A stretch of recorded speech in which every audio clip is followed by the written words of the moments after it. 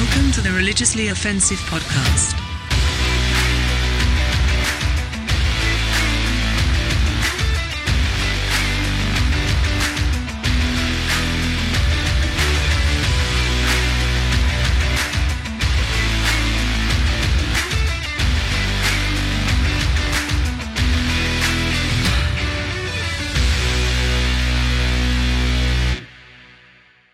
No idea that the nearest exit ramp is like, you know, in his little turtle body, it's going to take him about 20 minutes to get to, and he's got to pick the right direction. Yeah. If he doesn't, he's screwed. And he's probably sitting there thinking, I'm almost there.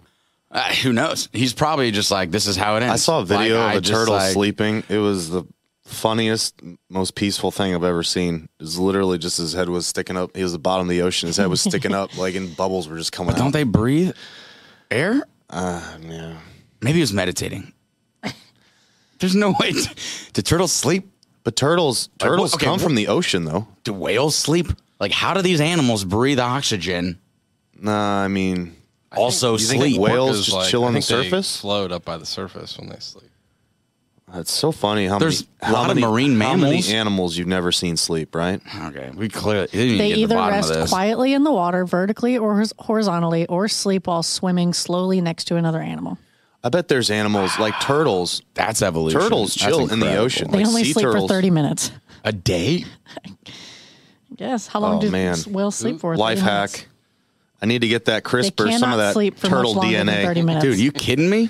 That was whale. Turtles are longer. Oh, okay. This is I need like to get some of that whale This DNA. is like that. What was that new Jurassic World, the second movie, where they're just like, we're just gonna make a petri dish of all the best parts of all the dinosaurs, and it's probably gonna be fine. That's every and it movie. wasn't. That's every movie after the first one. Actually, So CRISPR now, it's like, give me a little turtle, yeah. give me a little Some whale. Interesting. While we're talking, are we going? some spider. Can I walk on the walls? That'd be dope. Are we going? Yeah, we are. This is We okay. have So that. Do you this see was the red blinking light? That's right. okay. I've Now that I learned. know, I will never need to ask Oh, again. she knows I am that. sorry. Okay. Right Here's before I drop a bomb, I look up real quick to make sure. Nagasaki. Okay, here's a predicament. What do you do? Well, I know what most people would do. I currently have one gloriously built wasp nest outside my back door, right? So we're going to go outside, hanging patio. Once you get past the overhang, you look to your right, about 15 feet that way. I'm talking this thing's big. We're looking at least 6 inches in diameter, and they're building that honeycomb. And I mean, incredible. it is just colony. I think we're at I don't think colony status. All right. I don't think they make honey though, right? So here's my predicament. Most people, just face value, are going to be like, murder all of those things. Can you milk a wasp? I'm sorry. I was just curious. Can you milk a wasp? Well, not to get into the Not milk meet it, the but honey it? Fockers. You can but milk anything with nipples. That's what I heard. I don't know if wasps Do wasps have have nipples? nipples. My Google. If anybody looks at my Google search history, I've got nipples, Greg. Can you milk me? Okay, so here's my predicament. Because I don't know how to explain it other than the fact that I knew when I saw this thing, I was like, bro, those little guys have been working so hard. Blood, sweat, tears, their entire life.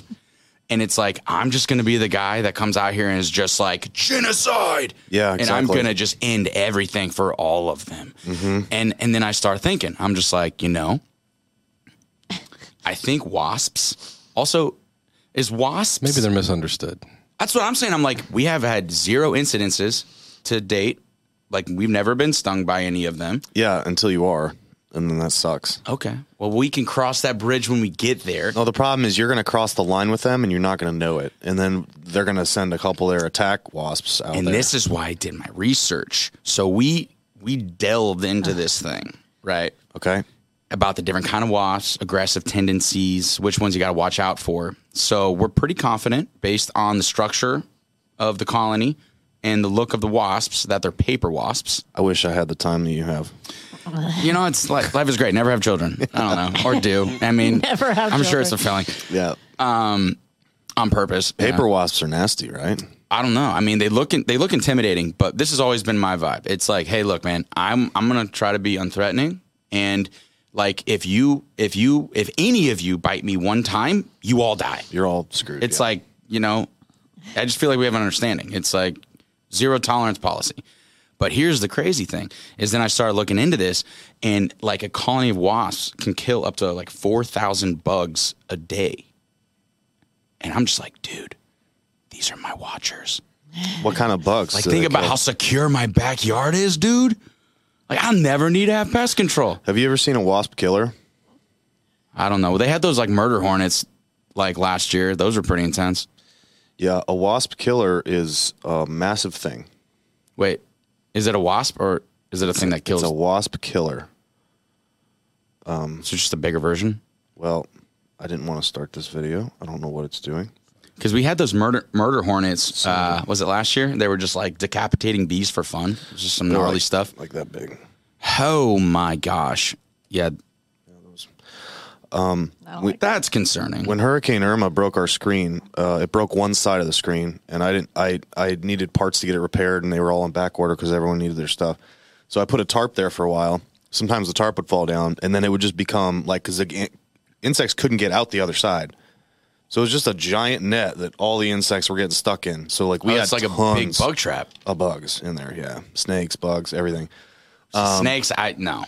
So No. there's this. I look up, dude. I see this thing. It looks like a little bird. It's so big, like, and I'm just. It looks like a wasp, right? And I'm just like, A bird-sized wasp. well, it's what I just showed you. A wasp killer. It's like they're apparently they're not like they don't do anything to humans, but they kill wasps. And it's like Also, wasp feels like it should be one of those like sheep words where it's like I have one sheep, I have 10 sheep. Like I have 10 wasp. it's profound. Like to add an extra it S, makes a lot of wasps. sense. It makes a Like lot that of is. sense. I need to. Did you finish your story? I don't remember the punchline. What happened? So no, at this point, I'm just like, dude, these guys are like literally my neighborhood watch like squad. Like, Yeah. These guys are police in the backyard, and like I'm not lying. Ever since that thing got like, I mean, I'll bring a picture and show you. Like it's concerning, but for the fact that it's like, but if you guys are just here for you're on the up and up, I'm here for it. Cheapest security system you can ask for, huh? Yeah, If they sting one of your dogs, that could be bad too. But I could look into it. but They're resilient little guys. if you trust them, just throw in that doggy door I think now. it's just like this is like the this is biology, right? Now's a good time. Ecosystem. Now's a good They're kind time. of at the top of the food chain, so they kind of help. Yeah. So I think for now we're just gonna kind of let it ride. Appreciate that warning though. Next time I come to your house. Yeah. Well, I mean, just introduce yourself. They're pretty polite. They don't really mess with you too much. All right. I feel like I should. I think we have a good understanding. I feel like I could write a meme about this right now. Have you seen that? I Have you also seen want that to see how meme? big they can build that. Have you thing. seen that Like, it's- meme of the spider that the dude saves? And then there was. I love this because it's totally my dad. My dad would just save every bug. He wouldn't crush it. He would take it outside, let it go. And my mom would always just be like, "What are you doing? Just kill it," And so there's this dude, the same like in this like little cartoon. This guy saves this bug. His wife's yelling at him like, "Get rid of this, kill it, whatever." And and he says to the bug, he's like, "All right, I saved you this time. Next time it's my turn," And then like it shows the next scene where like a burglar's like breaking into their house, and then like in the next scene where it's like he gets a bullet to the head, and then it shows like the spider just like thumbs up with a sniper rifle. I'm just like, that could happen. I know, dude. That's why we got to save bugs instead of I don't killing know. them. I don't know what happened, but I just had that switch like a few years back, and I'm like, dude, this little thing is just trying to survive. How do you feel about big wolf spiders with hundreds of babies on its back? Okay, so if you want to get into like Australia bugs, Okay, I'm not talking about. We don't live in Australia, bro. have you seen those bugs though? I have. Have you seen yeah. the camel spiders? Demons, dude. Never going to visit Have Australia. you seen those I'm talking spiders? dude? Nephilim. Those fallen angels started doing what with Yeah. human or earthly Dude. spiders, and they made something weird. The spiders are freaky. Like a good sized wolf spider is freaky. Yeah, you got to squash the infestation. Yeah, I don't think. Problem is, if it's inside the house, that's one a different in my garage story. one time. It was a big one, and I didn't see that it had the How babies big? on its back. Oh, I mean, it had leg span was easily that big. Like a sand dollar. The body itself was like at least like bulbous Bro. and kind of like that big. I've never seen a spider that a big. massive spider. Yeah, they come that's from gotta die. they come I'm from the sorry. big palm trees. A lot of times, I think they hang From out the depths of hell. Yeah, basically. Seventh realm. I stepped on it. All I saw was like hundreds of tiny spiders. No. Just come from underneath my foot because they were on the mom's back. That's what nightmares are made of. See, you Hell got to I was so paranoid, but I read. Hell no. I read when they're that small, they don't survive without the mother. So I kind of wrote on that for a little bit. We didn't get like arachnophobia, you know. I'm gonna say just infestation, so that was stick to wasps, and maybe. You mean wasp? Stick to wasp. Wasps. There's no S. We're gonna make it the sheep. I'm gonna ask Google because they never. That is sad. There is an S on the end of it. Yeah. Anyway, all right. So this is I saw a interesting, or I heard a podcast. It's actually called Meaning in the Middle. Shout out to those guys. It's a great podcast. Great name. It's an atheist and a Christian pastor, and they're like best friends. Cool. And so they just talk about things. It's really interesting. A lot of like introspection and stuff. But Ryan, it's Ryan and Landon. Ryan, who's the pastor of that of that pair, basically he told a story about, I think that it was like these priests who were going into, and this kind of sums up like a lot of what we're trying to do in this podcast, and we're trying to point out that we have our own sets of, laws and structures and different like practices that really, it's like, why are we doing this? Like, if you really reflect, it's like, why are we still doing this right now? What's the purpose behind it? But basically these priests would go into pray, and there was this cat that was like bugging them every time they wanted to go into pray. So before they would pray, they'd go tie the cat to a tree, right? And then they would go pray. So at one point, pastors or priests retired or died or whatever it is, new priests came in, they continued to tie up this cat. And then one day the cat died. And so what do? Is they come in, find another cat to tie to a tree and then go in and pray. So it's like, it's one of these stories where it's like, obviously the cat was dead. The nuisance was gone. They didn't need to worry about it. But because... You're not even paying attention to me. I am. But because new cat. But because New cat. we needed that like, or that religious. It brought us a sense of security or comfort. It's just one of those things that they say were so used to doing it, they were doing it and they didn't even know why they were doing it. Mm-hmm. It's just because it was a ritual. Ritualism. Yeah. So it's exactly like what we do in the church, right? Especially with our structures and things that we've adopted over the last 50, 100 years, right? So really, it's kind of what we're trying to combat. I just thought it was a cool story, so wanted to bring it up. I love that. Have you ever heard Bill Johnson? Shout out Bill, he's an incredible guy. He tells a story about a similar thing where, look at what we do now in the religious or spiritual world, and it's our blueprint is traced back to the scriptures, right? And so he kind of just tells a story of if you were to take a piece of wood, right, and cut 200 versions of that wood, or call it 100, if it's 2,000 years, let's say 20 years a generation. So let's just make 100 cuts. And every time you cut the wood, you use the previous piece of wood. So we're going to cut one piece of wood based off of the last piece of wood. Then we're going to use the new piece of wood to cut the next piece of wood. Then use the next.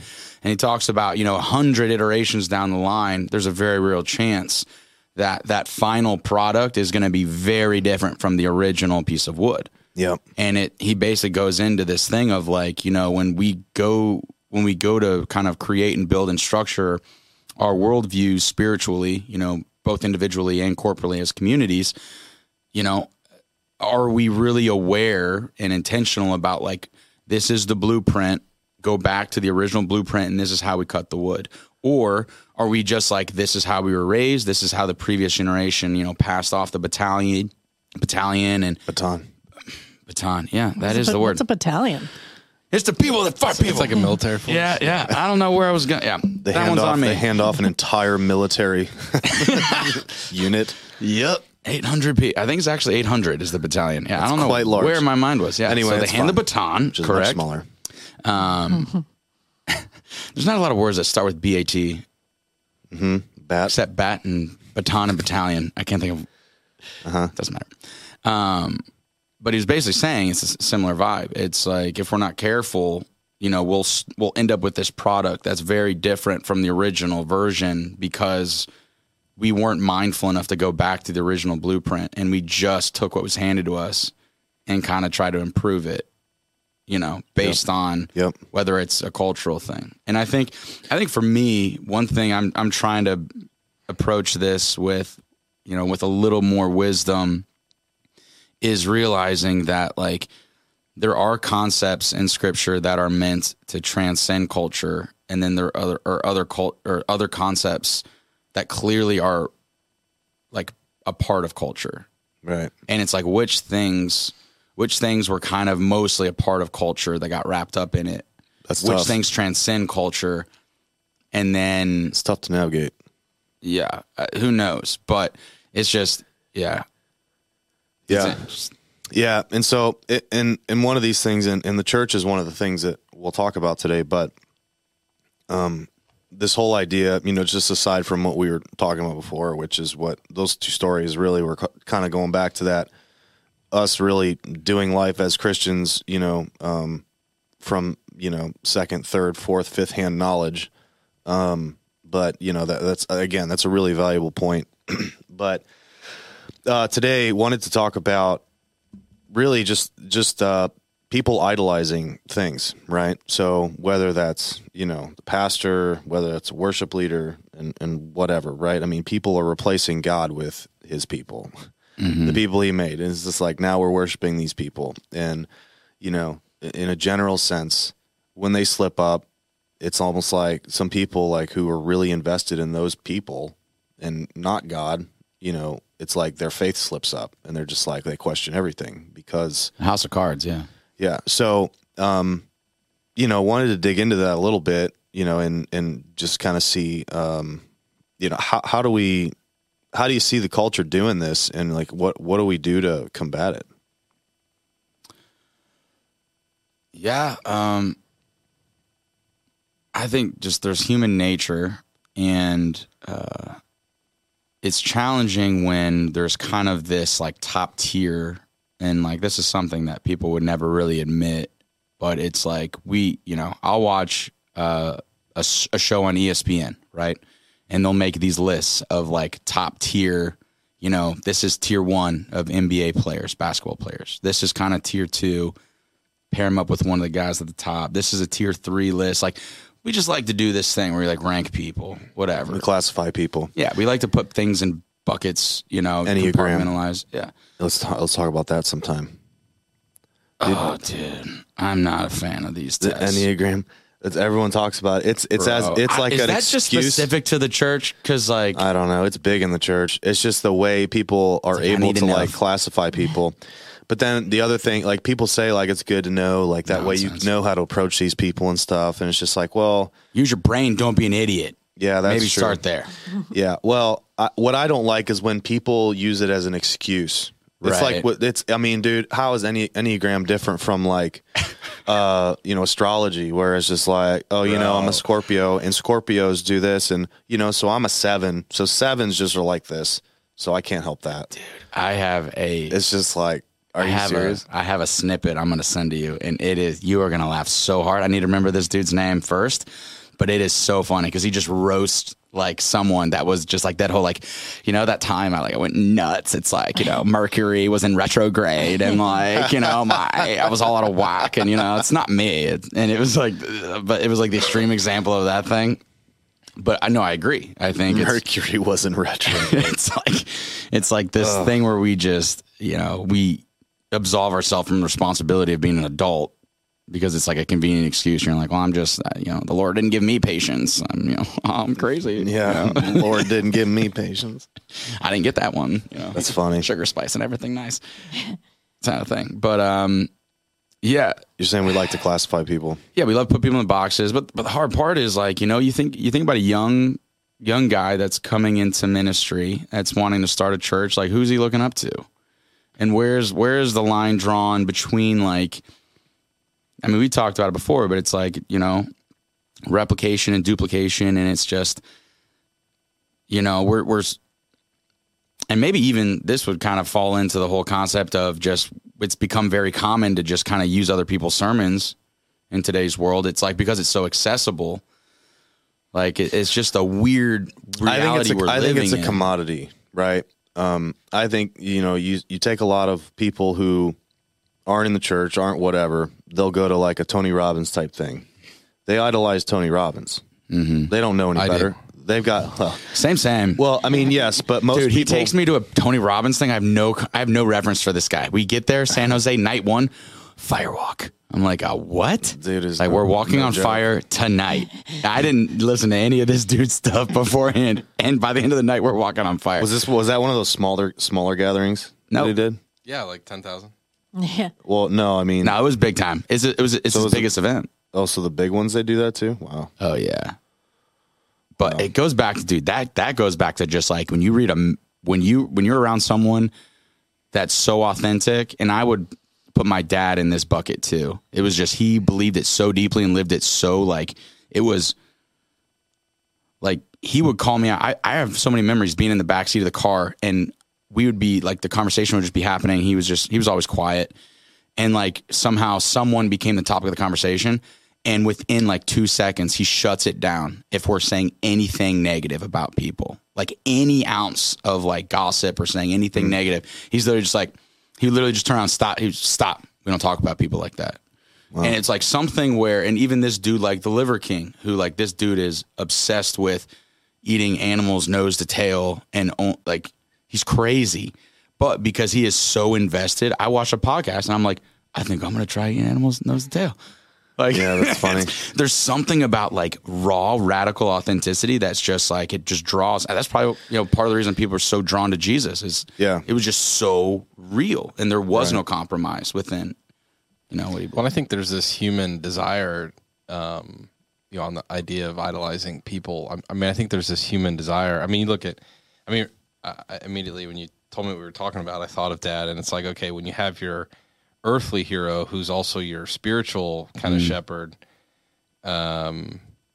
just naturally that's created kind of conditioning in our minds where it's like, yeah, like these people are who we're supposed to strive to be, and so it's like we want them to be perfect. Like we need to know that exists and is possible, and because we need some hope for our lives that we can that we can do that. So why would you look to that person instead of looking to Jesus as that example, knowing that people aren't perfect? Well, I think just because they're physically there. Yeah, I mean, it's so real. I think the whole idea of faith and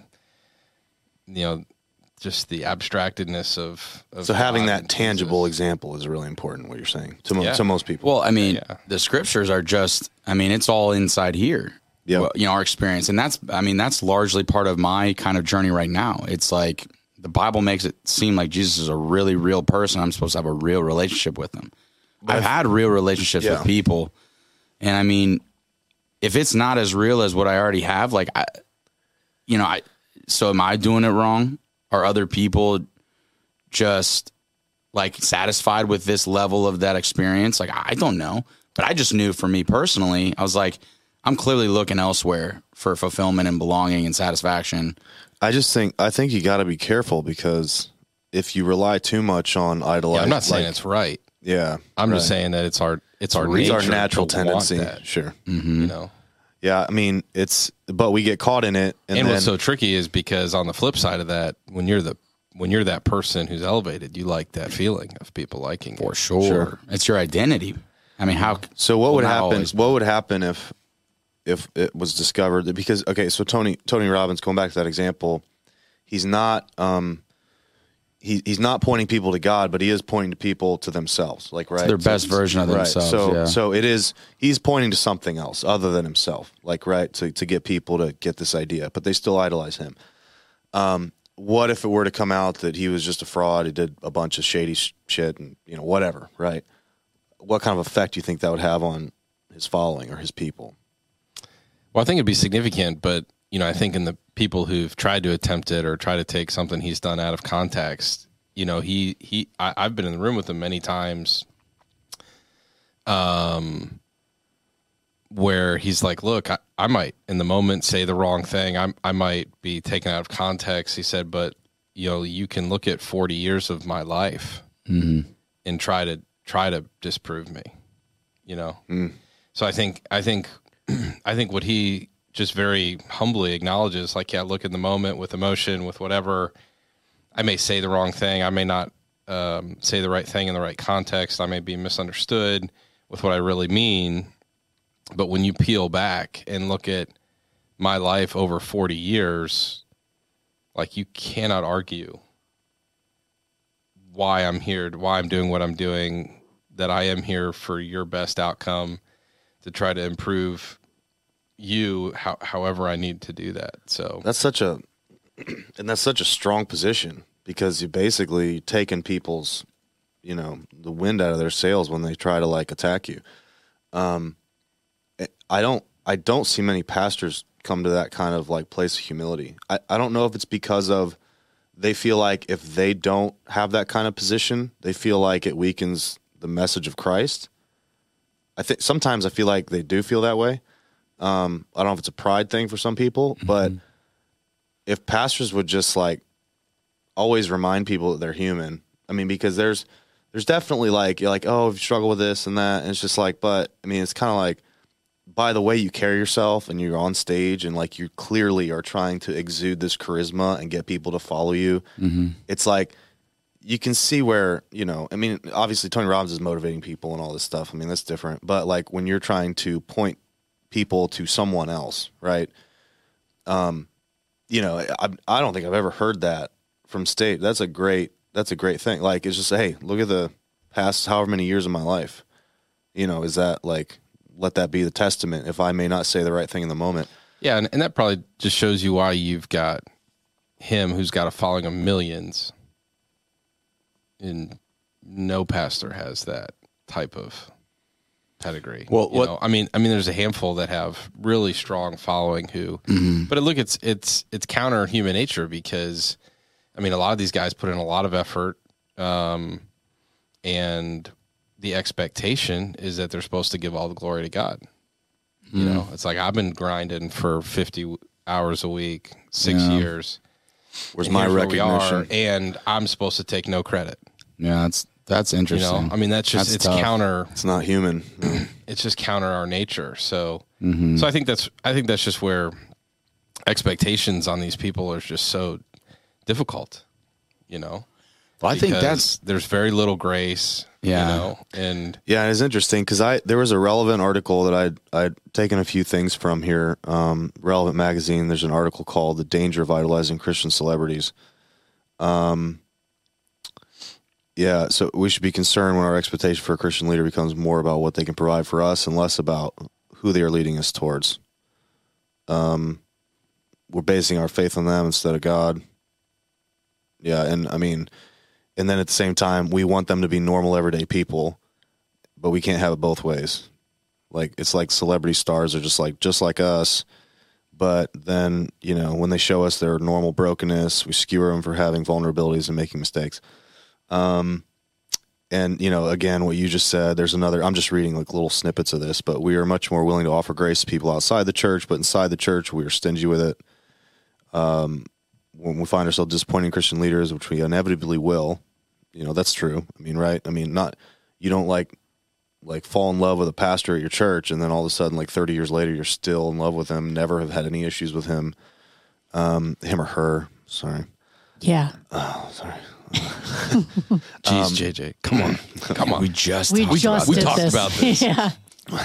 When we find ourselves, hey, I've never said I'm perfect. Okay, guys. That's why you're Girls, so real and I did it desirable. again. I said, guys. Gosh, can I call? Wow. I can call you guys, right? Homies? Yeah. I think it's gender all guys. neutral. We're homies. Guys has turned into a gender neutral thing. I think. Yeah. Right. All right. Agree. Yeah. And yeah. So basically, what the article's saying is just like, we idolize these Christian celebrities and they fail, and then we really need to reflect on ourselves. And it's like, I mean, who are we following here? And that's different from, people having a beef with people like Carl Lentz, who had that whole issue, just because he not only was basically punishing people for doing like, I mean, you could argue he was doing worse things than they were doing, yet he was like coming down hard on these people with no grace, and then also leveraging his following to make all this money and have all these things, right? That's different to me. but like, well, dude, imagine the circumstance where you are responsible for shepherding this church, these people's lives, whatever. You have somebody on your staff have some kind of failure, and you've got to balance grace for them as a human, but also balance, hey, we've got a whole congregation that expects this to be taken seriously. Mm-hmm. Right? Yeah, and we come from a background where it's like, I mean, there is no mercy.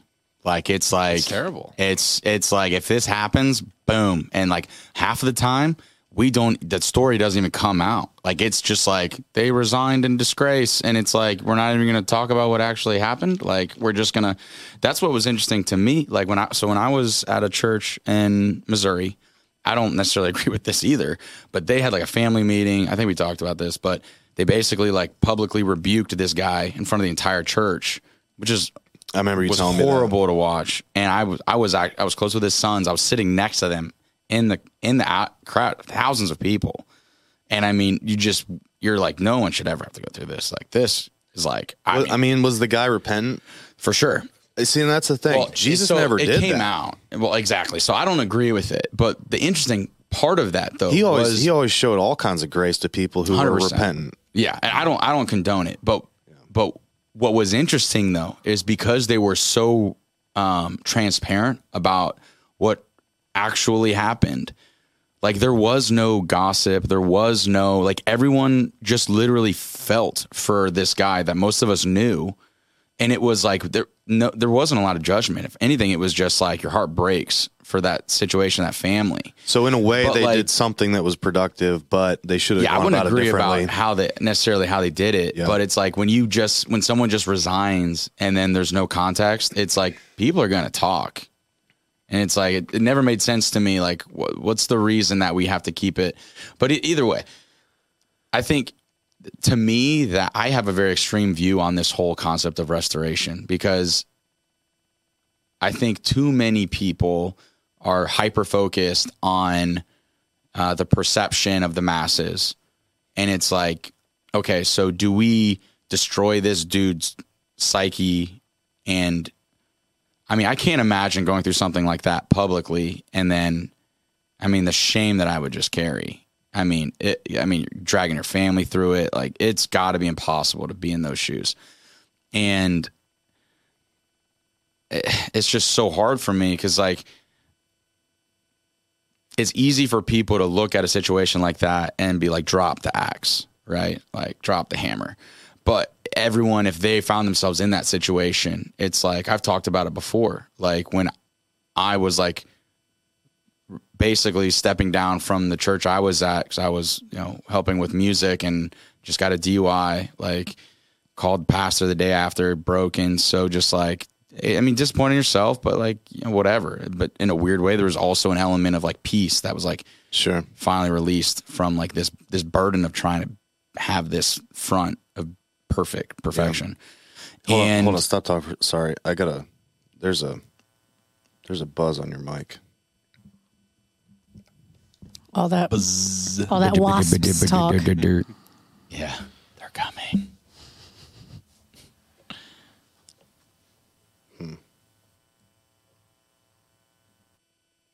Well, the gate gets rid of it, but we're going to have to fix that for the next time. Sorry, listeners. Go on. Yeah, I just think, end of the day, because of how it's typically been approached, like when you have a spiritual, when you have a spiritual leader walking through some challenging things, it's like, because of how they've seen other people dealt with, now it's like, clearly, like, I'm ashamed of this thing because I'm hiding it. Yeah, keep talking. But there's a part of me that wants this thing. And because of how I expect this to go down on the other side of me being open and honest, I'll take this thing to my grave. And, you know, I understand from a human perspective why we do that, but it also makes me wonder, like, what would it look like if someone was willing to say, like, hey, I know this is messy, but, like, we never promised perfection. And end of the day, like, I know it hurts, and we'll walk with them through it. And, you know, we can come to terms on what the actual restoration process looks like. But to just blanket say, like, any issue, you're 2 years out, and you got to go through this program, this program, this program. Like, when someone sees, when the punishment is so tangible. What did restoration look like for Jesus? I mean, during that time? I don't know, man. He revealed a deeper level of himself to people, and then just straight up said, "Go and sin no more." Like, and that's why, like, even when, you know, after his baptism, he says, like, just repent, because the kingdom of heaven is, like, at hand. Like, it's not like somewhere we're going if we, like, do good enough here. It's like there's a way to live that can introduce the kingdom of heaven into your life now. Right. Yeah. And the other thing too is you create these processes and these roadblocks and different things that, like, people know that's what's in store for them if they slip up. Mm-hmm. So then all of a sudden, instead of seeking help for anything, people just start hiding stuff. Mm-hmm. You know, Jesus was like, "You're forgiven, go sin no more." Okay. If that's what I know is in store, I'm not trying not to sin, but if I do, I feel much better about telling Jesus or whoever that I'm sinning if that's the kind of response I'm going to get. I mean, just the reality, like, how many, like just a percentage, you know, what percent of pastors who have a moral failure, some failure, are, like, running to their elders and to their mentors and to their board to talk to them? No one, because at that point, at least it would probably not get to the point where it does. You know, it would have gotten taken care of before it got sad to that point. But what if we were able to build cultures like that? We need to.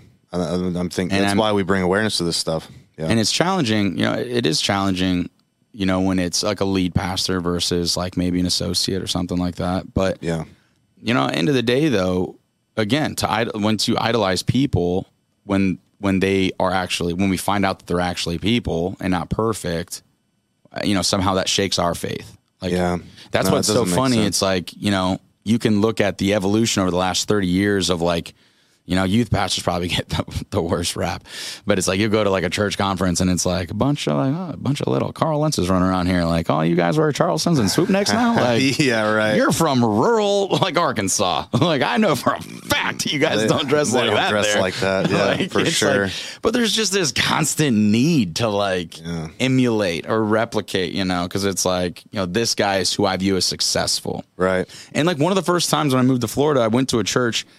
And I was starting to help out with youth, and it was like a big youth night because, like, the lead pastor was coming, right? So it's like, get all your friends. It's like they kind of hyped it up a little more went into that night. That's funny. Normally youth is like, we don't want the lead pastor there. Yeah, I don't know.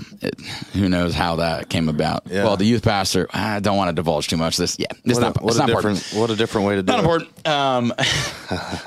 But I literally was in this thing. I was helping out with music. And it was so ironic because I almost felt like it was like a Christian. Here we go, Christianese. It was a God thing. Like, it was literally, I just listened to Andy Stanley preach this sermon that was, like, pretty solid, right? Like, it's like, he did a good job. And then, like, a week later, I listened to this dude give the same sermon, like, same jokes, same, like, points the whole way through. Doesn't once mention that it was anyone else's sermon. That's tough. And you just sit there and you're like, I started thinking, like, God, why? Like, out of all the sermons I could have listened to a week ago, and out of all the places I could be right now, what are the freaking odds? And, like, same jokes is tough. How do you look at this? Like, how do you look at this spiritual leader and just think, like, you know what you're doing? He's a robot. Yeah, that's tough. And do you want to go into this whole thing? Well, hold on. Nathan, thoughts on that while I change his cable out? Thoughts on what specifically? I mean, restoration or, you know, any of that kind of stuff. Yeah, look, it needs to be, I guess, my viewpoint from an outsider looking in. You know, I think again, balancing, hey, this is a serious thing, like the 99% matter so much that we have to handle this serious. It needs to be a serious thing, right? Because it's like part of the challenge with kids, and when there's no consequence, there's no kind of behavior, so Right. but then I've been reading a lot. It's like, okay, well, I mean, how do we train animals? It's like, well, we reward when they do good things and we ignore when they do bad things. We can take care of that later. Right. So we don't like physically abuse or shame or you can do it now. whatever to animals. We Right. just focus on rewarding the positive behavior, not really just highlighting or jamming on the negative behaviors. Yeah. So how do you do that with pastors? You throw them Treat 'em like animals? Throw them little fish when they do good. Hey, do a flip. Here's a fish. I think but to me, so much of that just starts with the pastor, just being real. Like if you're a pastor and you're struggling with things, it's like, how do you benefit by hiding what you're struggling with? Like, I probably wouldn't come out and tell the whole church I have an addiction to pornography if I was a pastor and that was my thing. That'd be tough. But like, I mean, however you want to address it. No, like, the more that you put in the shadows, like it's just this. It's like whatever you feed is going to grow. End of the day, and like if you just make a habit of coming out, like that's why for me, like there's a lot of people I know for a fact that are concerned about me with this podcast, and I'm just like, are you worried about the reputation of what you feel like you're a part of? Are you worried about my salvation? Either way, it's like the first reality that we have to address is like, I'm done being in the shadows and hiding and masks and imposter syndrome. Like, and of course I wish the process wasn't messy, but what do you do? It's like for me, if I were to hear a pastor really open up, be raw about his challenges and struggles, dude, I can relate to that. What's crazy is I think people are so hesitant to be like that, but if they were more like that, people would love them so much more. 100%. Yeah, I think that completely humility. We're so scared for other people to see our flaws or imperfections. No, because right now I've heard, and it's what makes you relatable. Yeah, absolutely. I've heard so many people just like talk about our pastor we have now as like just I've never seen him sin. I've never seen him do anything questionable. It's just like, I'm not that you're supposed to as a lead pastor, but I mean, that's why I was saying before that like a lot of pastors are just seen as untouchable. Mm-hmm. So, they elevate themselves like above everyone else, like over righteous kind of.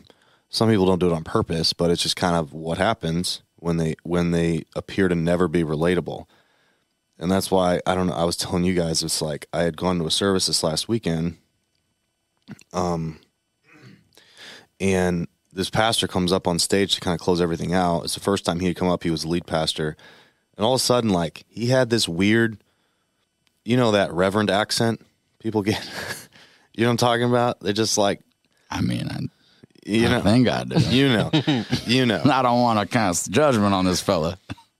Well, I think where he just kind of starts talking like when we talked about people praying. It's just like he's talking like feels fabricated. No one talks this way, right? And all of a sudden you're coming up and giving us this like spiel. Like you sound like a charlatan. Are we talking like and give it your Lord? Like we're just going in like an accent, or just more like not enthusiasm? That intense. But yeah, I mean all the like Christianisms and all these different things. He was doing it. And it was a way of like presenting himself in the way that if you heard it, you would know it. Right. But it's basically just the pastors that like elevate themselves with a change of speech. Right. They just like, the anointing dropped. Yeah. Right. Something. It's just like, I have to have this different voice so that when I come up on stage, people know that I'm different. Right. That's what it feels like to me. And then at that point, I immediately shut off and didn't listen to anything he had to say. And that's what happens. But I, and it's just it's a turn off, may right? God have mercy on your soul. So anyway, we've talked a lot about pastors. There, I did see another article here: 6 ways your church could be practicing idolatry. Because I was just doing some searches on stuff. It's interesting. The first one here is idolizing the local church. Ooh, I'm big on this one. Which is crazy, right? I mean, because as soon as I say that, we all know people who are like, I love my church, my church, my church, my church. How many and times? what they're thinking about is the How building. many T-shirts have you seen? Right? Dude, we literally came out with shirts that were like, I love my church. Didn't wear it one time. I was like, I'm not wearing that. Yeah. No, I just like. No, I mean, the car magnets, like all of the stuff that just people are like, it's just like promoting the brand of the church. Well, how many times have you heard from a stage that like the local church is the hope of the world? It's the bride of Christ. Bride of Christ and stuff like that. Right. Yeah. But it's like the actual verse says, Christ in me, the hope of the nations, the hope of the world. Yeah. And we like to do this subtle switch because it's just like, plant yourself in this house because a tree that's planted by the water will always be fruitful. And it's like, dude, it's not the local church is like, it's Christ in you. Like, and I know that's supposed to be the church, but again, back to our previous conversations, it's like most people, when they think of the church, it's just this building, this organization, when you're affiliated talking about with these other churches. Yeah, when you talk about the T-shirts and all that stuff, like that's promoting the building, the organization. It's not promoting the group of people. Well, because what Christ in me, the hope of the nations, literally means it's an individual thing. Yeah. And then you gather with other individuals that have that conviction, and it can become a corporate thing. Right. But first and foremost, always must be an individual thing. Yeah, but now it's like, let us put a label on this thing so that when people come, they can feel like they belong to this. Well, some people imagine just going to church and you're like, oh, my church does so much for our city, and you don't give to the church. You just show up for an hour, drink their coffee. You're not the church. And you're just like, but you think you are. You think you are. And you're just like, I'm involved in this organization. Well, dude, so that's the problem, right? The problem is the people. The church have had to. I've been sitting on this thought. I heard a pastor friend of mine say this a few weeks ago. It's like, so many times our focus is wrong. Like we're not trying to motivate people to get involved to serve on a Sunday. We're trying to equip them to go 24/7 serve Monday through Saturday. Mm-hmm. And it's because most people don't do this that the church has to create all these programs. Hey, we're all going to get together to serve because y'all won't do it on your own. Mm-hmm. So now we've got to rally this group of people to go to this place, this group of people to go to this place. Mm-hmm. And so the church has, just because a lot of people suck and are selfish, have had to create all these programs and groups where I think the church is getting credit by accident. Mm-hmm. Because the church does care, the leadership does care about the community, right? But because their people aren't doing it. Yeah. But you're right. I guess what I'm talking about when I say idolizing the church is it's a global. I mean, not global. It's especially an issue in the United States and here in the Western world, because when I mean, it's just, you'll see people move from other towns. They'll be like, oh, I need to find a good church. I need to find a good place, whatever. And then they start to speak like, I love my church. My church is so great. Like we do all these things, but like you were saying. I do love my church. Yeah, I know. Am I one of these people? Well, You got a dope church. Maybe. depends on your heart. That's fair. Depends on your heart. As far Check as your heart. churches go. Heart check. Doyle. John Chris. But it's just like, I mean, when you talk about, you get so heavy into the branding and all this stuff. And granted, like no church is perfect. Like, I could say I love my church, but like I could say I love all churches and hate all churches equally, because they're all this, like, many of them are the same, like to where, I mean, they're not perfect. They're not going to have perfect people, and so it's just like, and that's fine because that's how God made us. But, I'm not going to hold the church up on a pedestal, because, I mean, it's just like, I've seen people get hurt by the church. They leave, other people come, they love it. It's just like everyone's experience is different. So it's not about, the church or the staff or the pastor or any of that. It is about the people. It's about community, about relationships. But I mean, so like, what do you think, we talked about going overseas and churches like overseas and missionary, work and stuff like that. When you go visit a church or build a church, or you can do these things in other countries. How much time do you think they spend talking about their church brand versus how much they spend talking about Jesus or God? I mean, yeah, none. It's not like come to, I don't. It's literally like on the board. It's like Iglesia de Jesus Cristo. It's like the Church of Jesus Christ. Like they don't even have a name. They don't have branding. Right. Like they don't have flyers. Like it's like third world. I mean, I remember being in Los Momes. It's a kind of suburb of Santo Domingo in the Dominican Republic. Most of these people are living in like horrible situations, dirt roads. I mean, we would just go out and just like we'd be running around like, ¿Quieres like venir a iglesia anoche? Like we just go out in the streets and yell at people like, you want to come to church tonight? Like, and it was just, they would meet any night. I mean, it's just a different experience. And like, this has kind of always been something that I've wrestled with internally. Because my thought is like, and while I'm thinking about it, I mean, if you're just going to go to church and just hear a message and do worship, you go to any church you want. Like you go to a different church every week. Bro, you could do it online. You don't even need to go to I'm the just church. saying, if you have a community and you have your group of people that you do life with and you're all Christians or whatever, I mean, you don't have to all be Christians. I mean, you do life together and, like we do life together. Yeah. And if you have those group of people, why do you need to be loyal to a church?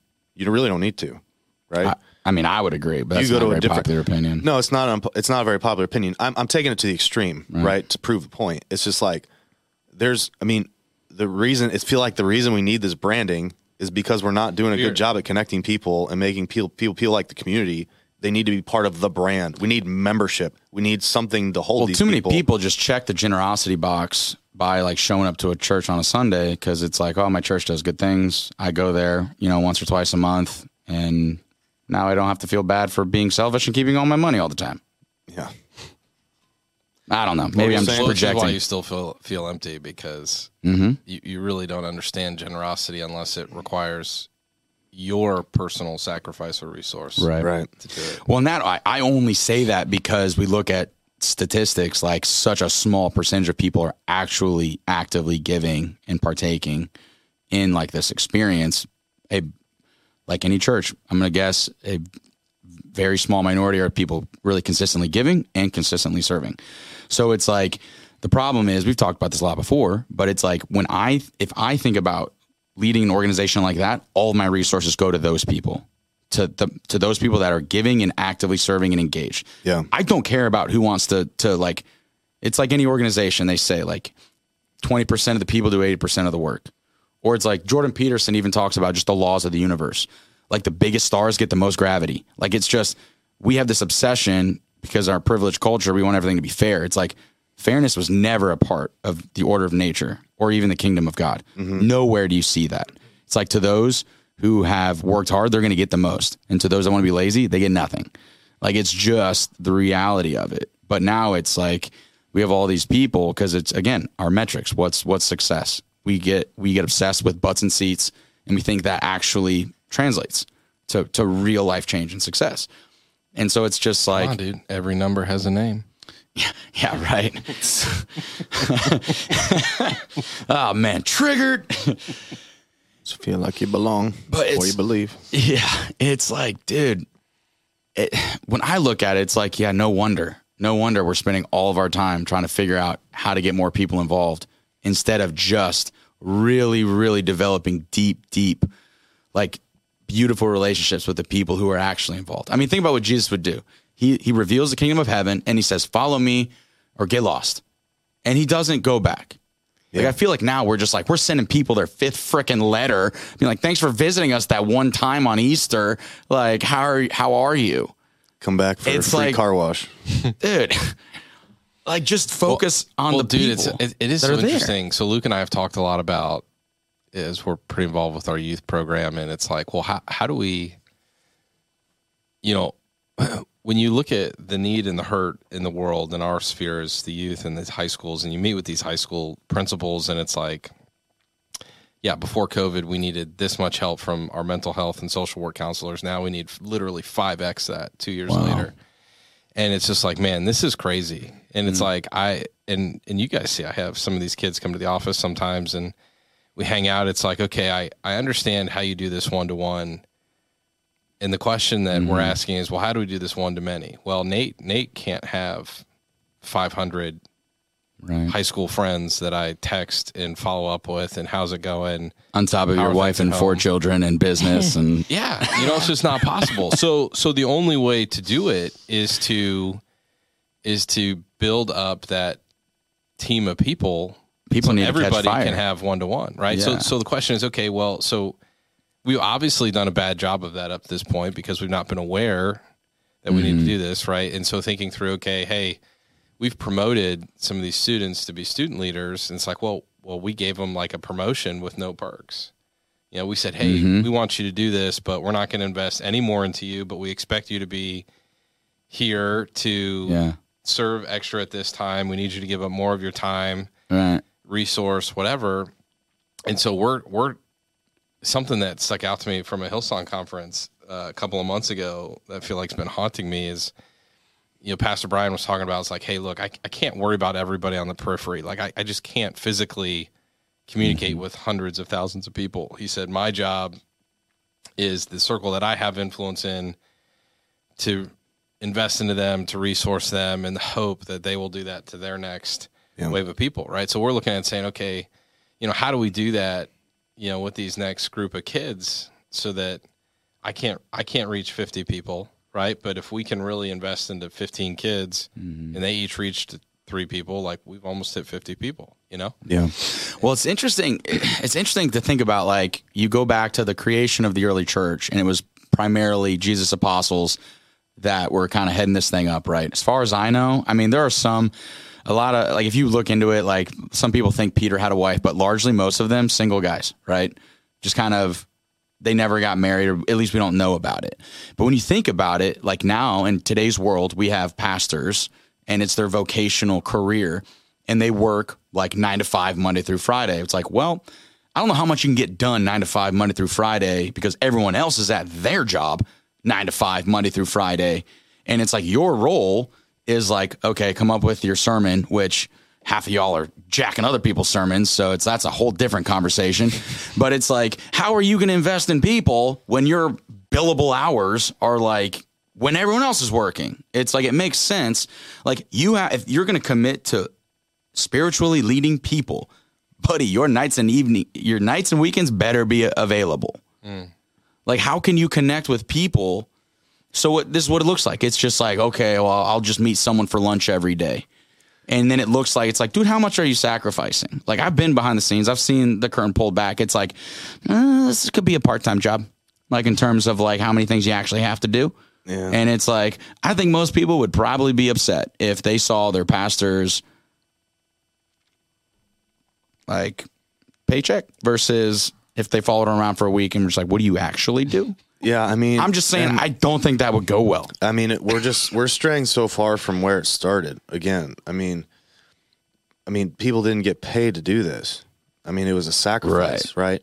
And also, it's just like you had more pastor-like people that were a part of the church, to where you saw them interacting with people, and it wasn't just the pastor's job. Well, and you got guys like Paul, who's kind of spearheaded the thing, was literally knocked off his horse on the road to Damascus and blinded for 3 days by Jesus. And like, It's like, if that happened to me, like, okay, bet, I'll start a church. Like, but it's like, we got too many people that like are seeing people out here. No, like, I mean, people, dude, like that goes back to idolizing. It's dude, these are pastors, and like, they also get to wear like off-white clothes and like have super nice things. Like, I could be a pastor. That'd be sick. I mean, yeah. I mean, I wonder how many people just like raise their hand. They're called to ministry because of like, they see that stuff. And it's like, you know what? This pastor doesn't do anything. Well, we over spiritualize it. This is a great job. Because I mean, dude, I just come from a different world where it's like, when did you get the call, brother? And it's like, 6th grade camp and the Lord. And it's like this whole thing where it's just like, and this kind of goes to a larger topic for me, where it's like, there's this movement within Christianity that's just like, just surrender everything to Jesus and let him run your life.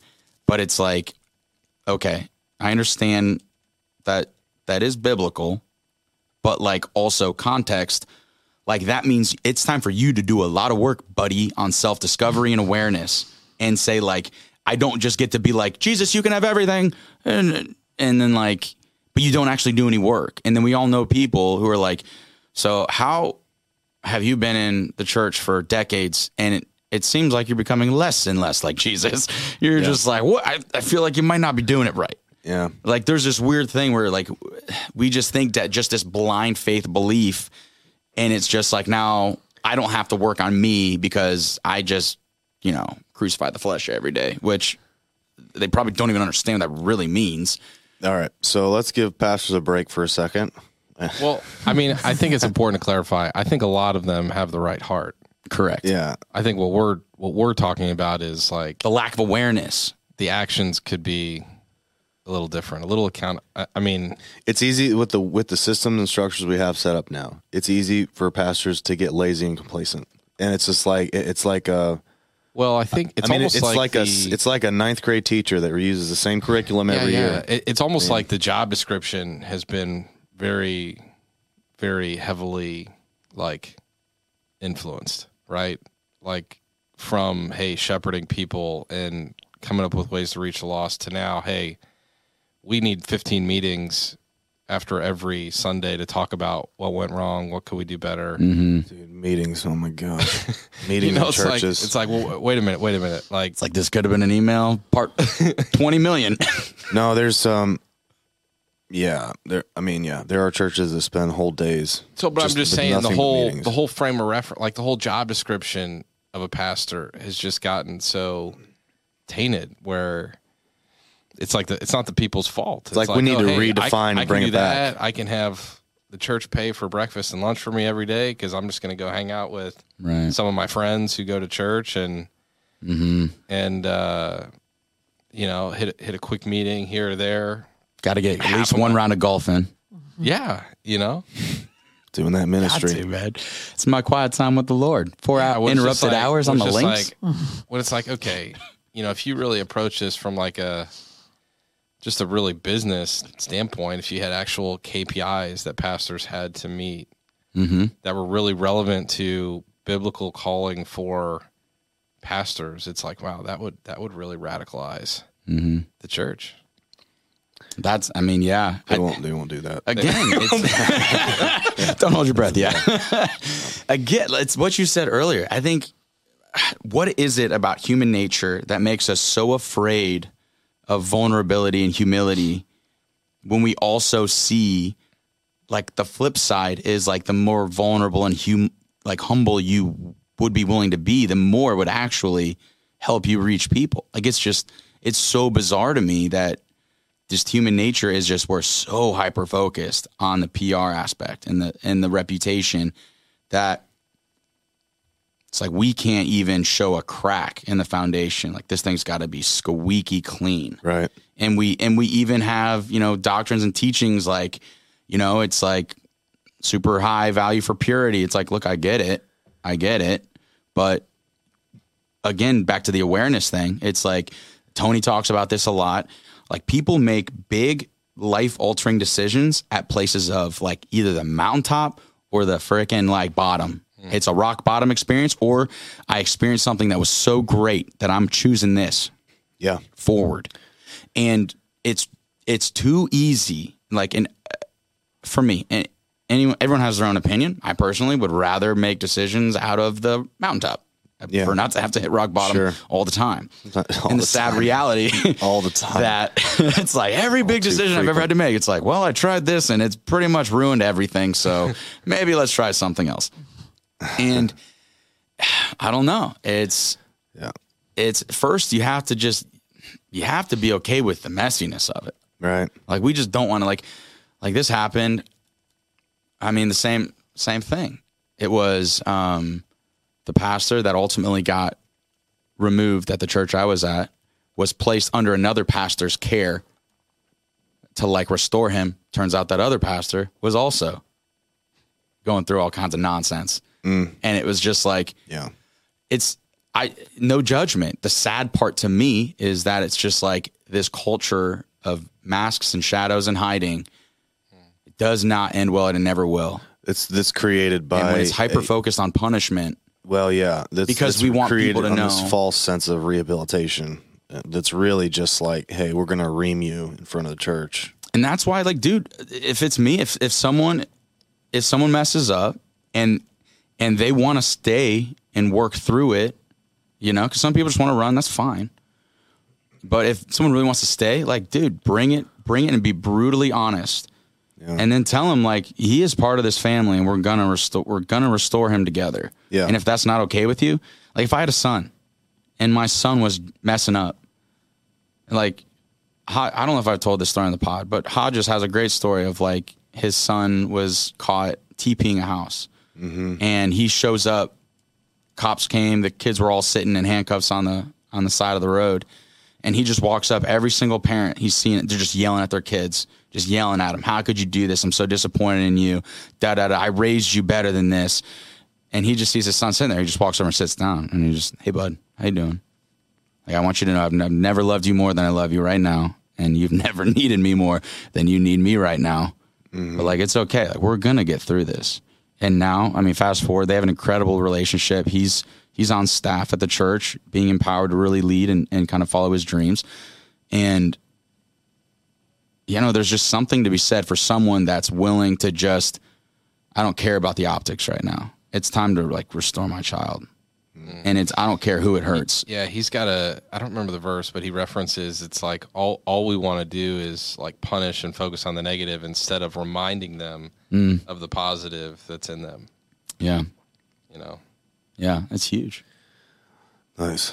A couple other things I wanted to talk about, just switching gears kind of. Obviously, idolizing money and materialism, we know about that. That's not really something we need to talk a whole lot about. Doesn't really well. Not that controversial.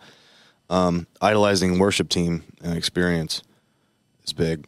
Yes, I mean, I'm guilty there.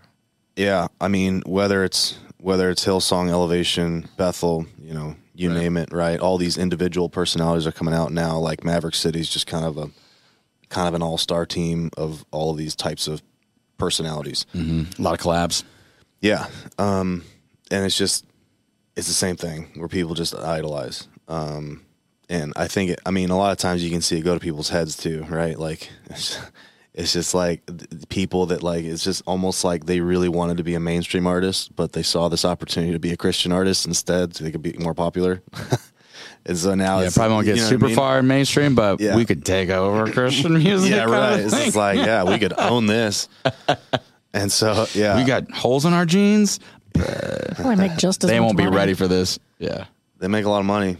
Yeah, and it's almost sickening to, like, I mean, and you know, and I've heard people say, like, oh yeah, so and so won't even set food in this place, you know, left for less than $15,000, which is small compared to mainstream artists. But it's just like when you consider, like, the message they're sending, and the message, you know, they're portraying with their music, it's like, whoops, it's like, what I mean, you know, is that cool? Like, I don't know. I mean, I'm sure they have expenses, they have, you know, tech teams and stuff that they have to, you know, but it's like for a solo artist to go in there to be like, yeah, I mean, you know, I'm gonna need 15 G's. Just Dude, like, all right, well, that was my main, and I was obviously never on those kind of stages, you know, when I was in college involved in stuff. I mean, we maybe have, you know, 5,000-6,000 people. So I mean, the reality is, like, you do feel godlike in those moments where you're just 10,000 people. 5,000 people packed out, and they're doing anything you tell them to do. Like, they're with you for the ride. I mean, that's why, I mean, I was always so aware, you know, in that world. And I had, you know, I had good people around me. And, but I mean, the reality was, like, essentially Lucifer was heaven's worship leader. Mm-hmm. And, you know, in the creation account. And it's like, boom, there's a fine line between leading people and wanting, like, that kind of glory for yourself. Yeah. And it's a unique thing that because music is so emotional. It just we connect on such a deep level with those experiences.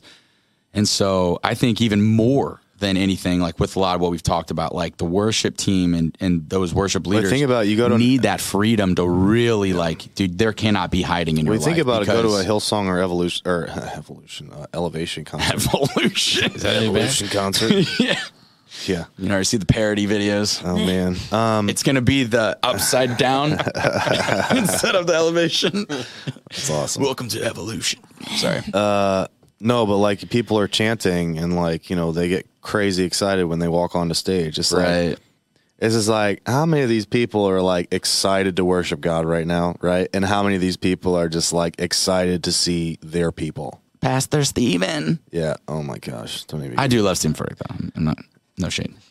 Sure. I'm not as big of a fan, but hey, God can use everyone. So Even a man from Monk's Corner. Monk's Corner. Was it North Carolina? Monk's Corner? I think where he's from. Yeah, so there's a couple more sections, like just things here. People idolize the Bible, which is kind of profound, honestly. You know, and the summary of that section, because I know we're already over an hour. And that's just not okay. Well, it's the Bible's the word of God, but it's not God himself.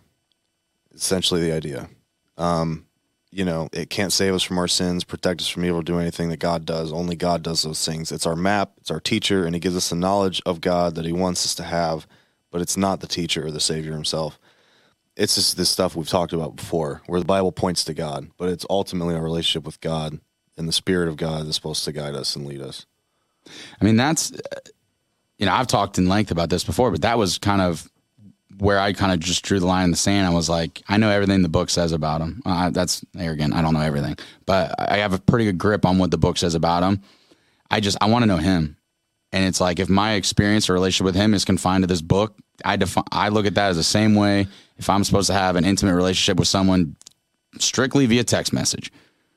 And I mean, if that's what it is, then all right. But it's something in me. It's like, there has to be more. And we talked about this before, but it's like, dude, all the people in Genesis for thousands of years, like the Bible wasn't even, the first parts of the Bible wasn't written until Moses, and all of like Abraham, Isaac, Jacob, Noah, like all of these people that we idolize had no book. Yeah. Like literally not even because that's what everyone's like, well, they have the Old Testament.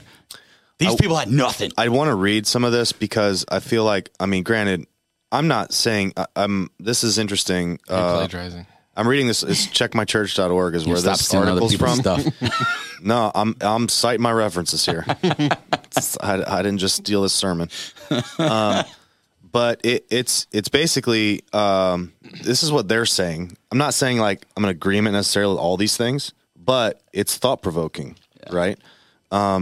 So there's this. I'll just read this little. How do we idolize the Bible? Well, by making it more than that, and yes, we can do that.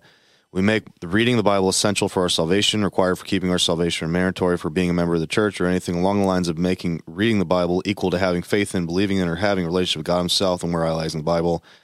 When we claim that today's modern translated Bible is word perfect and contains absolutely no mistakes in any form, we are idolizing the Bible.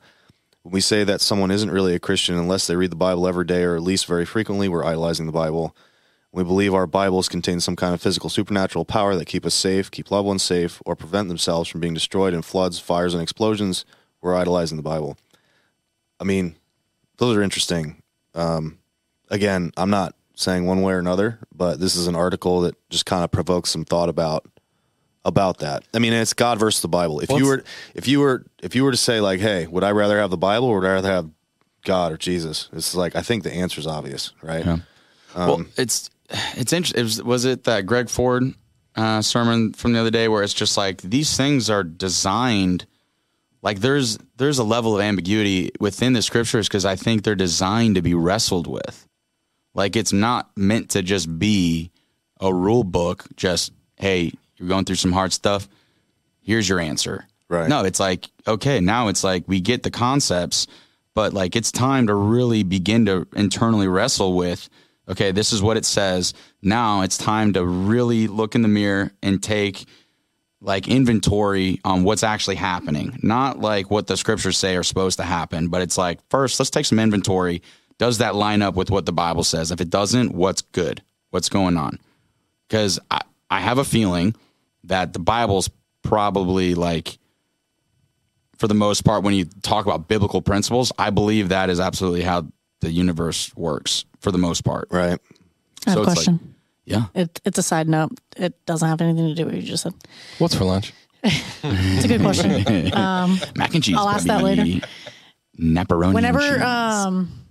Whenever in court, do people really put their hand on the Bible before they take the stand? Is that's I'm pretty sure. that's a thing? Still a thing, yeah. Yeah, that's why is Neil that a Armstrong thing? wouldn't I was recently on a swear. jury. Sure enough, Do we know why they make that is people a thing? totally drugged out. This dude was like had to come up and testify. Had no idea what he was doing. Put his hand on the Bible, though, didn't he? Sure did. It's amazing. And you know like, what? You that try feels nice. you try to take that out of the courtroom, people will raise hell. But it's one of those things It's like where when we stopped saying the Pledge of Allegiance in school. It's like, Yeah. but the kids don't even know what it frickin' means, dude. Well, like, I mean, the other thing it's not too a mountain is to die on. well, yeah, and people think the Pledge of Allegiance is God, right? I mean, you know, I because it wasn't says allowed God to in do the there. Pledge of Allegiance when I was in like elementary school because of the Jehovah's Witness thing. Wow. Interesting. So every day you just be like, and I'm gonna sit down. I sat, yeah. You know, and again, with I'm not American. none of these comments am I trying to reduce or diminish the I ended up standing sanctity. after a while when I like realized. great. That's but in my fine. head, I was just like, I'm not allowed to do this. Sorry. Do this one without me, guys. Slightly less blessed. today. Deuces, America. So no, and none of this am I trying to reduce or diminish the sanctity of the Word of God. Like, right? I mean, we're having these conversations here because I think they're interesting thoughts, and they're thoughts that people have. Right. The last part of this before we stop here, idolizing human ideas and philosophies, which is real interesting, and I think it's kind of captured by the quote by C.S. Lewis here. There have been men before who got so interested in proving the existence of God, that they came to care for nothing for God himself, as if the good Lord had nothing to do but to exist. There have been some who were so preoccupied with spreading Christianity that they never gave a thought to Christ. Again, this is just, we're spreading a system. We're spreading habits. We're spreading rituals a lot of times. And it's just kind of sobering to read something like that, right? Like written by C.S. Lewis, who, Right.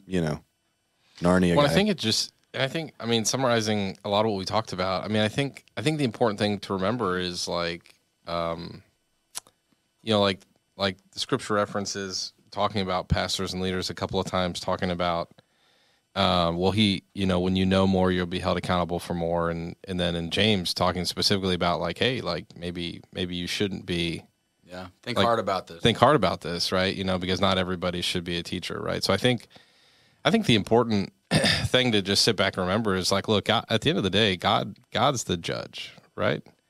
Like it's our responsibility, whether we're on staff with them, whether we're in their congregation, our responsibility, just like they're anybody else, is just to help them get to heaven, help them heal, whatever. It's not about diminishing someone or making them feel worse so that we can temporarily feel better about ourselves. And that's why I think the Acts 2 account of the church is just so beautiful, because it's like, it doesn't even mention pastors and leaders. It's just like, these people, like, dude, they believed so deeply in this thing. It's like, we're just doing it together. We don't need someone to convince us that this is what we're supposed to do. And it's so funny. I'm sitting here thinking as you're saying that, what's ironic is it like makes me appreciate them more, because what's ironic is if they're a good pastor, they would be great in the marketplace. Mm-hmm.